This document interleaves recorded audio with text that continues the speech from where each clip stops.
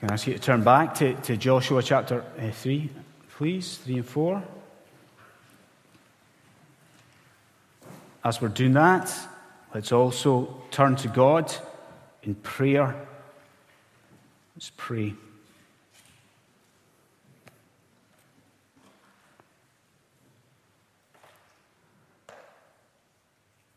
Oh God, we bow to you this morning. We plead with you as a church. Lord, we know that we come with too little expectation often. You are capable of doing mighty works.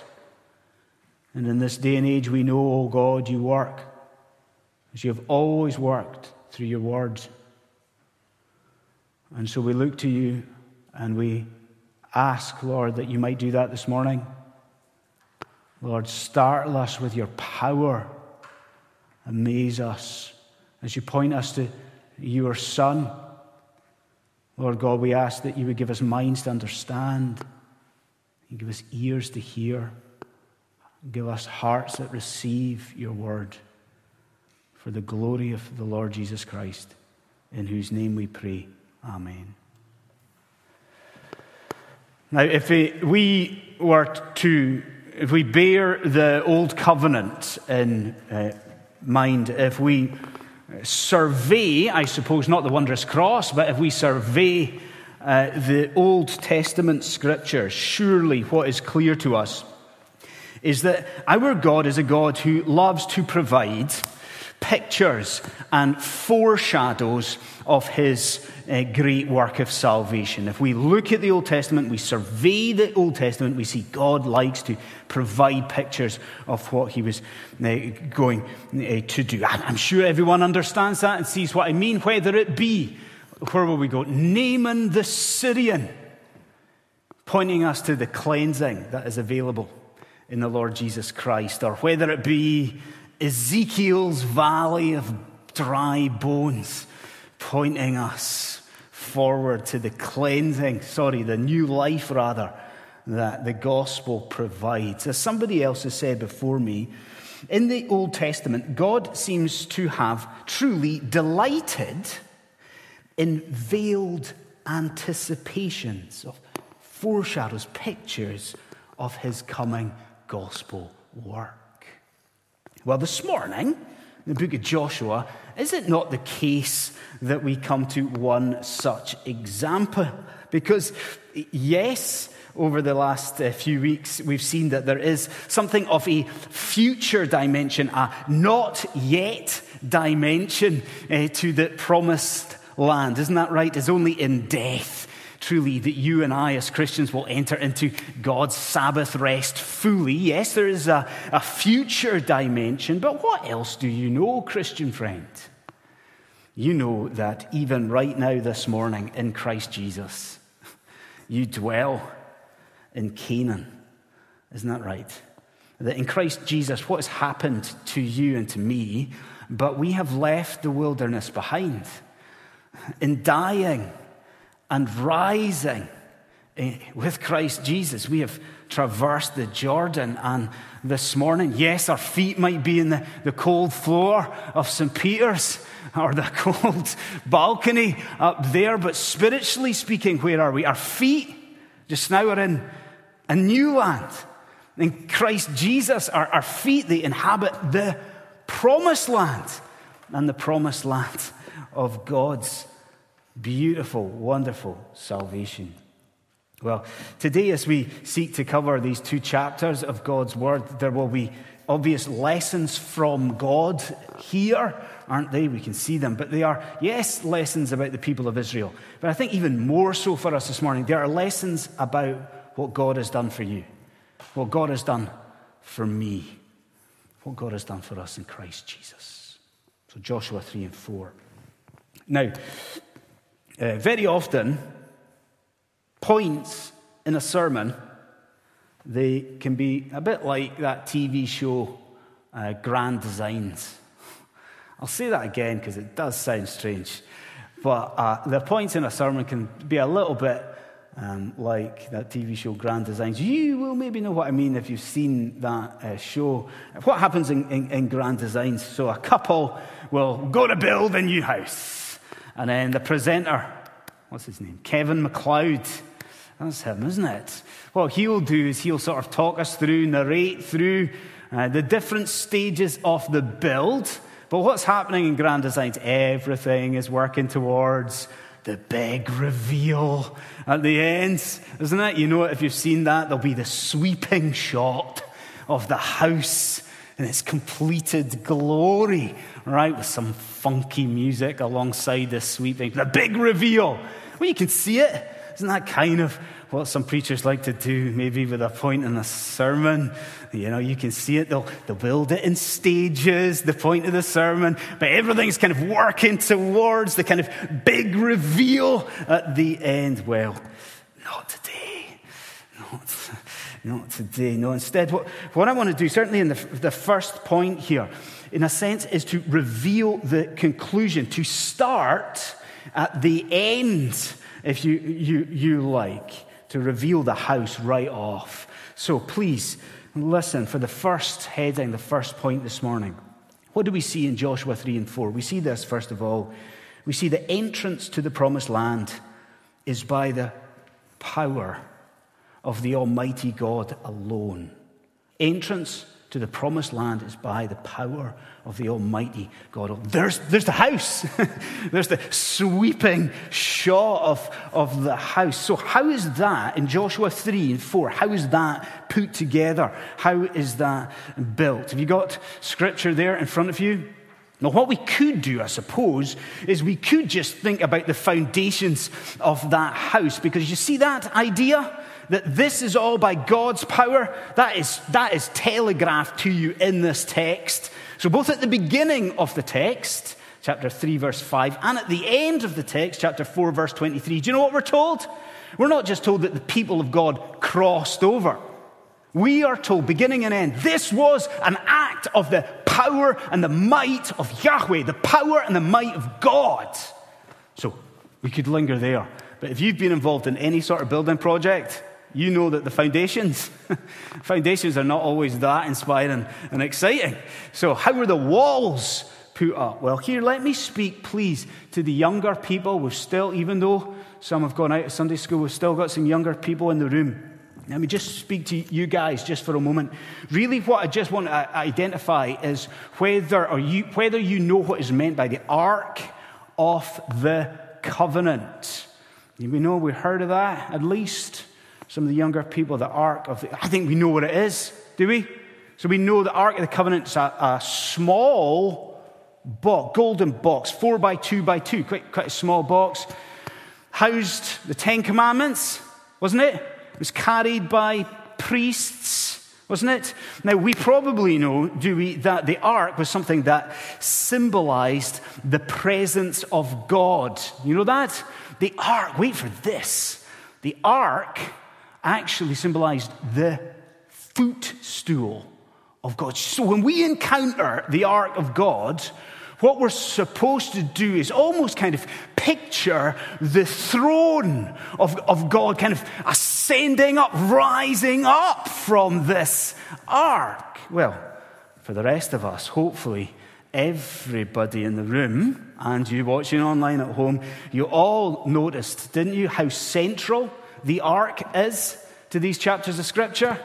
I didn't count this, but I take it as truth that the ark is mentioned 17 times in this section of Scripture. Everything is pointing us to this ark. Now, what I find quite interesting about this is what the people are commanded to do in relation to the ark. Can I ask you to look at this with me? Have a look halfway through verse 4. Chapter 3, verse 4. Let's look at that halfway through. Do you see what the people are commanded to do with the ark? And I guess it depends on your translation, but the idea is the same. Keep your distance. Like, Steve, what is it? 2,000 cubits or 1,000 yards, depending on your translation. Like, stay back. Why is that, friend? Why stay back? Not actually for holiness in this instance. Do you understand here? It is for observation. Do you see the idea? Here the people of Israel are confirmed simply as bystanders. Do you see? They are passive. They're simply watching on as what happens as the ark. No. Watching on as the throne of the divine warrior king strides out to the Jordan. And what happens? God acts. God holds back the water. And God brings his people across. Do you see the power of the Almighty? The power of God. So we see the founds, the walls. Suppose we better see how the roof goes on this house. You may have seen this yourself, friends, but there is a meme, a viral picture going around the internet, going around social media at the moment. I'm sure a lot of you have seen this. It's a meme that shows the supposed difference between how a man and a woman tell a story. The difference with, have you seen this? This could get me into trouble, but I am not agreeing with this meme in any way, shape, or form. I am just stating that it exists. So, how does a man tell the story? Well, this is depicted in one solitary line from point A to point B. How does a man tell the story? In a pretty mundane fashion. How is a woman depicted as telling a story? Well, there's a squiggly line. It's a line that shows the tangents and details and conversations. I suppose the idea is that a woman is more creative. More creative than us boring men and the way that we, in a mundane fashion, tell. And again, I am not saying that I agree with this. I'm just reporting the meme. Okay, well, actually, we see something like that here in your hands in this story, because at one point in chapter 3, what the author does is he employs what I think is truly an ingenious device. And I want to point it out to you. So what he does, chapter 3, is he begins to build tension. Right? In various ways, he's heightening the suspense about this river crossing. And the suspense is growing, and the tension is growing. And just at the point where the tension is just unbearable for the reader, just at the point where the suspense is just too much to bear and we're just about to fall off our seats, just at that point, what the author does is he throws in a couple of geographical details. Now, think about it. That might sound a bit strange, but you see what he's doing. By doing that, by using this device, he's ensuring that these little details do not pass us by. So we ought to notice what they are. So look at verse 16, chapter 3, verse 16.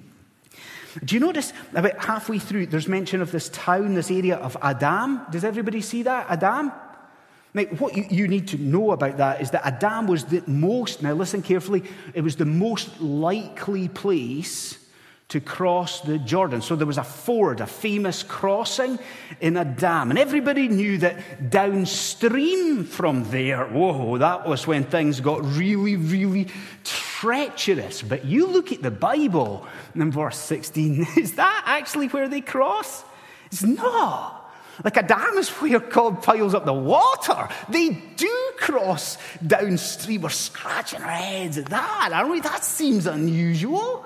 And then the second detail is verse 15. Again, can I ask you to look at that? Look at verse 15. This is everything, people. This is critical.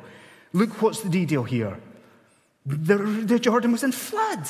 The ESV, some of you are using the ESV really gives the idea the Jordan was just overflowing at this point, flooding at this point. See, what we learn, listen carefully, what we learn in chapter 4 is that this event took place on the 10th day of Nisan, this crossing and this camping.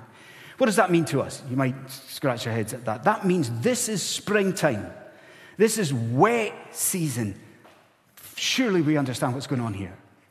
This is a time where the Jordan River was not as it is depicted in so many kids' Bibles. You know, the Jordan River, it's just this nice meandering stream. Not a bit of it, people. This is a time of year where the Jordan River was a raging torrent. You understand that? You see it, don't you? I mean, this is a river that is deep and it's wide and it's overflowing. It is this ferocious, fast-paced beast. Do you see it? Do you see it? Not only in the location, downstream from a dam, but also in the very season. Everything, all the details pointing to what? Only God could do this. This is a display of the almighty power of God.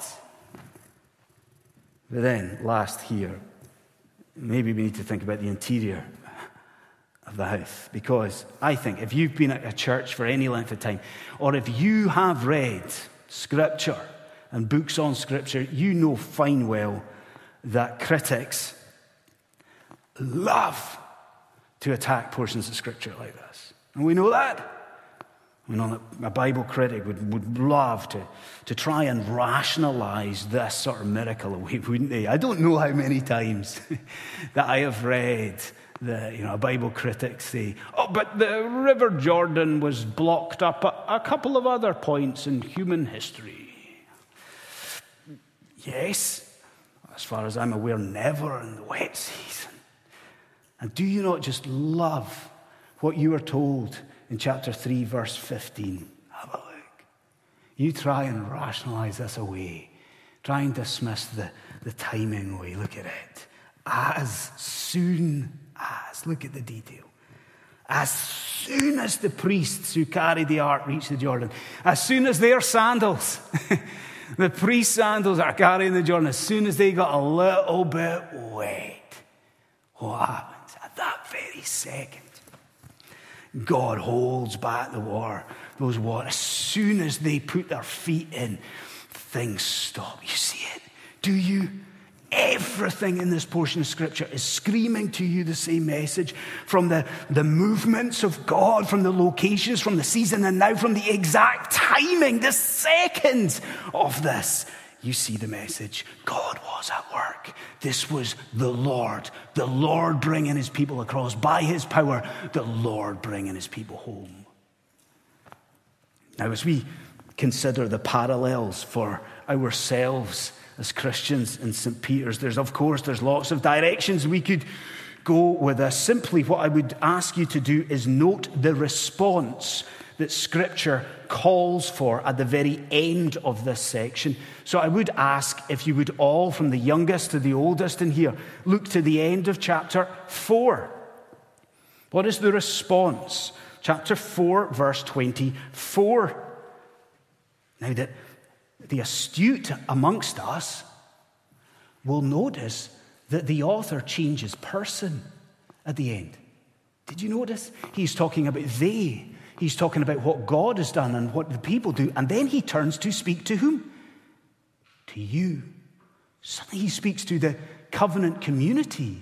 And what is the response that is called for here? Do you see it?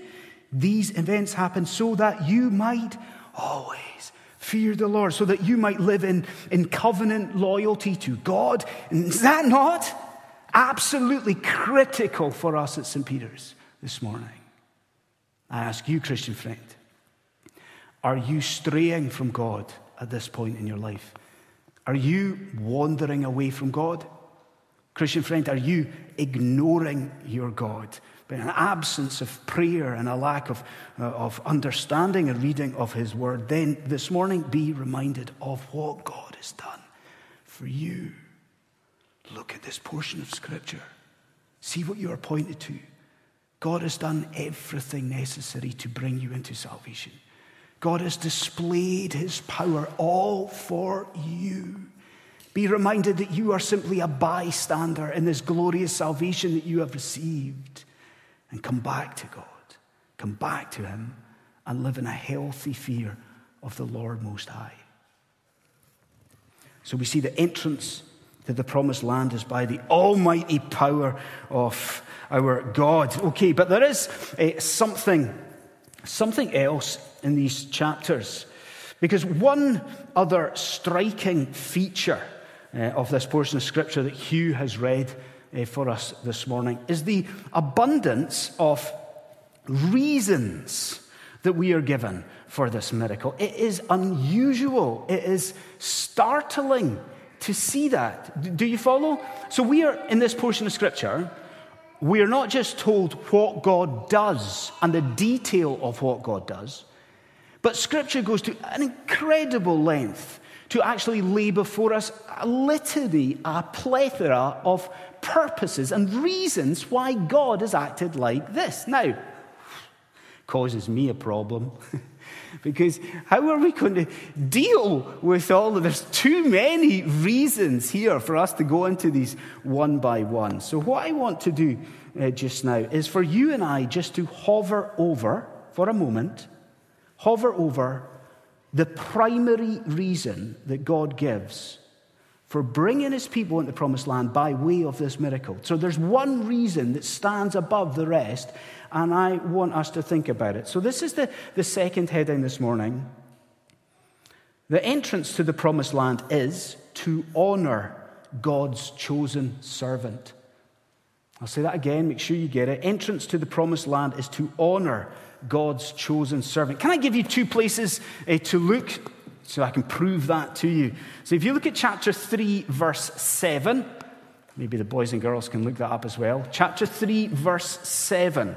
So this is before the miracle. And what do we read? The Lord says to Joshua, "Today I will," what? "Begin to exalt you in the eyes of all Israel." So that's before. Everyone got it? That's before the miracle. Now look at chapter 4, verse 14, friends. See if you can get that. Chapter 4, verse 14. This is now after the miracle. And what does God say? God says, "That day the Lord exalted Joshua." Does everyone follow? So we have got bookends around this, or brackets, don't we, around this miracle?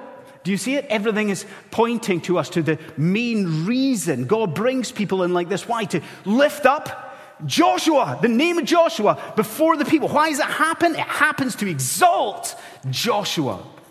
Now, I think, if we're quick with this, I think there's a couple of things we can deal with really, really, really quickly. Like, I think we can deal with very quickly what God does to lift up Joshua. Because there's a really obvious thing for a minister to say from Joshua 3 and 4. You know what I'm going to say, do you? What does God do? God parallels the Exodus. That's the obvious thing to say, isn't it? Isn't it?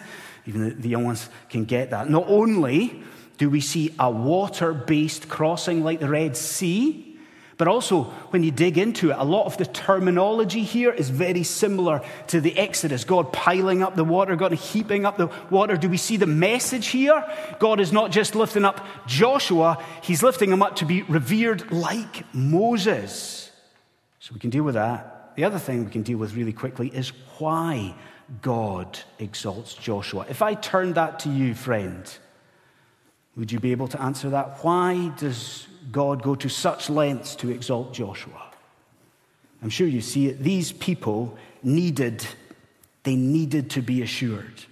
They're about to go into battle. They've heard on the grapevine that the people they're about to fight are ferocious and intimidating. You understand it, do you? Like, these people, they need to know not just that they have a leader, they desperately, desperately need to know that God is with this man. They need to know that God is going to use this man that they follow. Okay, at this point, let me read a sentence to you. I would ask you to listen closely. I'll paraphrase what one writer says about these verses. He says this: "The best way to understand the extent to which God honors Joshua, the best way to understand the extent of the honoring of Joshua is for the reader, for us to imagine that we were present at the Jordan. Best way to understand the exaltation of Joshua is to imagine that we were there. You can do that. We can imagine that we're on the shores of the Jordan for a moment, because what did I just say? I just said to you that God does everything here. Who's the main player? It's God, isn't it? He does everything. But if you imagine yourself present at the Jordan, how does that divine power, how is it mediated to you? How do you experience that divine power? Did everyone notice It all comes through Joshua. Did you notice it? I mean, yes, the priests are to carry the ark. Why? Because Joshua's told them to do it. What about the people? Why are they to stand back? How do they know? Joshua's told them to do it. There's this miraculous and amazing prophetic speech about what God is about to do. Who gives the speech? Who gives the speech? Joshua gives the speech. Everything here, everything that God does, he works. Why? To lift up this man. To show that this man is deserving of honor and attention here. Now, as we apply that, I think everyone in the room and everyone at home knows exactly where we go by implication or application. We all know where I'm going. But is it not beautiful nonetheless? Surely we see that there is a similar exaltation in our own transfer to God's promised land. There is a similar exaltation that has happened in our own salvation. And you see it, you know it. But don't you recognize some of the beautiful parallels that are here? Is it not the case that if you listen really carefully, listen really carefully, you can almost hear these people in Joshua 3. You can almost hear them say the same thing of Joshua that the disciples would go on to say of your Lord. Can you listen, you imagine yourself there, and they're saying, who is this? That even the waves, who is this that even the winds and the waves obey him? And what I love the best about this portion of Scripture is the geography. Because you notice in chapter 4 where we are, we're in Gilgal, where most commentators agree that's the location of John the Baptist's later ministry. Do you see what's happening? That here, God is stooping to confirm his chosen leader at exactly the same place where in Jesus' baptism, in the Jordan, the same thing happens. Don't we see? God stoops and he confirms what? He's the one. He's the one who deserves your attention. This is my beloved Son. Follow him. Do you see? Do you see it? That just as God brings the people into the promised land in the way he does to exalt Joshua, so the same is true for you and me in our salvation.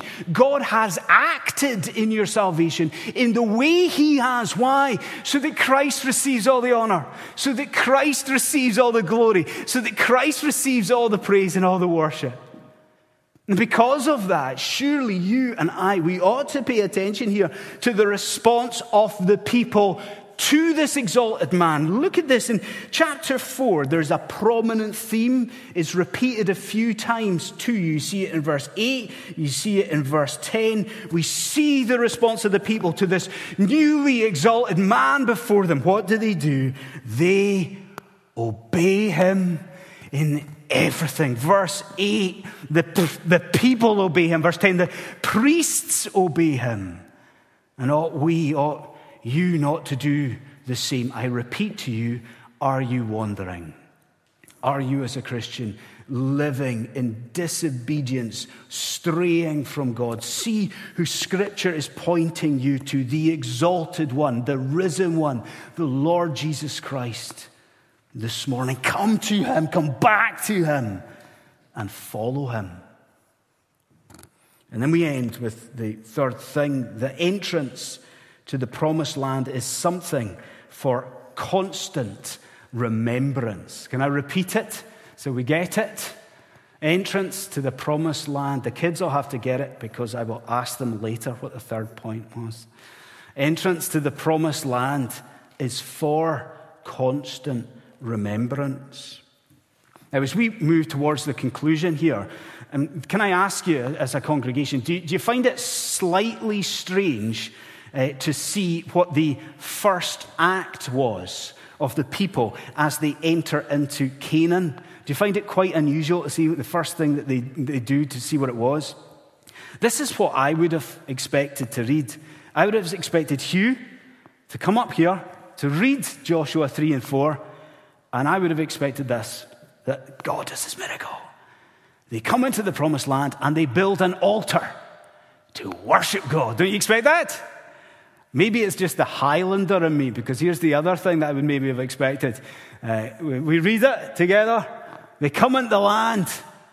God does this miracle, and they unsheath their swords, and they charge off towards Jericho to strike a victory. That's what I'm expecting, and that was not their first act.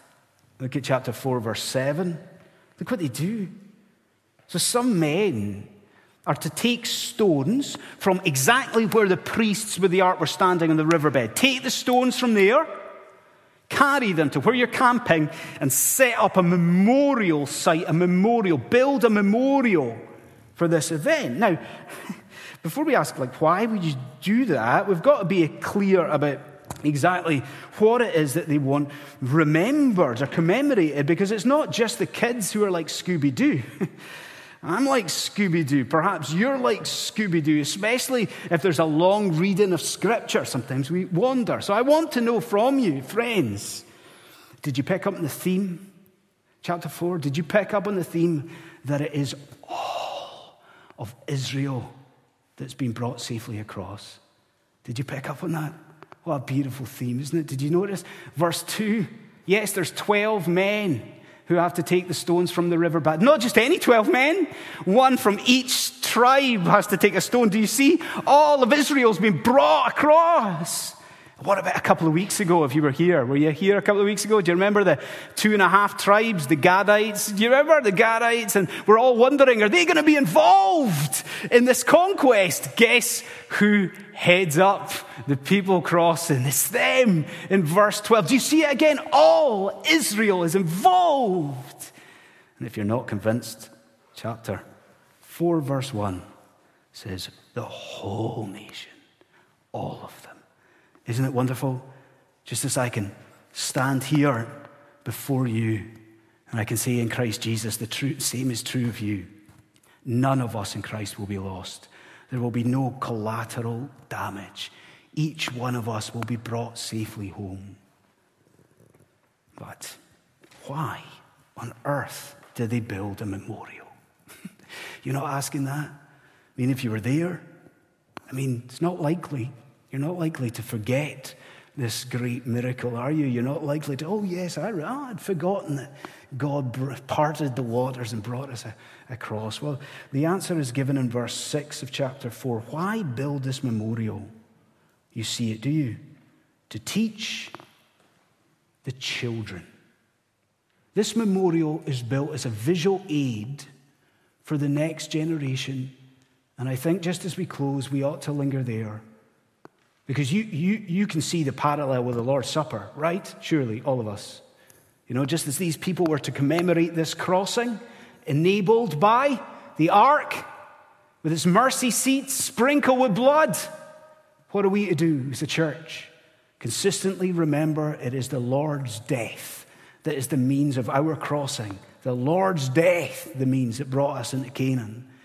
And we need to teach the kids, don't we? We need to answer the questions about the bread and the wine, but ought we not to do more? Because surely you're with me that it's a great joy to be part of a church where there's so many kids and children, right? Isn't it great? Isn't it lovely to see so many go out of Sunday school, so many young lives? I ask you though, do you pray for them every day by name? And then wait, do we teach them? Grannies and granddads and mums and dads, have you set up a memorial stone? Have you set up the memorial stone of family worship in your household that you might point them to what has been done for you, that the Lord Jesus Christ is the only one to take us safely across, to traverse and enter Canaan? And I want to close where this portion of Scripture closes. And then we finish. Because what would he say? We talked about the timing. Do you remember the priest's wet sandals? Do you remember that? That's right. That as soon as the priests hit the Jordan, the water stopped. Well, please look at verse 11. It's the last thing. Please look at verse 11. We are told that as Christ has done for us, the ark stayed in the place of danger until everyone had crossed. And then what happens at verse 11? Look at this. As soon as the priest's feet were out of the water, the Jordan comes crashing back down, doesn't it? As soon as those priests move to the other bank, that flood water comes rushing back down, as though a huge gate was being shut, closed, pool closed, as though this door was being closed. So I end with a question for every one of you. In the last reckoning of things on the day of judgment, where will you be? Because you understand surely that one day the dry path across to God's promised land will not be there. You understand that? I mean, you understand one day that river, that flood water of judgment, that flood water of division, one day that will flow. Where will you be on that day? On that day, will you be amongst the people of Israel? The people of God? A way to enjoy fully God's new heavens and new earth, His promised land, a way to that land flowing with milk and honey. Will you be amongst the people rejoicing as you go forth? Or will you be on the other bank watching on? Will you be on the other bank in despair and in condemnation? Friends, which will it be? Today in the gospel, the Lord Jesus Christ, He offers you safe passage today. Will you not look to Him in repentance of your sin? Look to Him in faith and come across. And come across in Christ and come across to God. Friends, let's bow our heads and let's pray.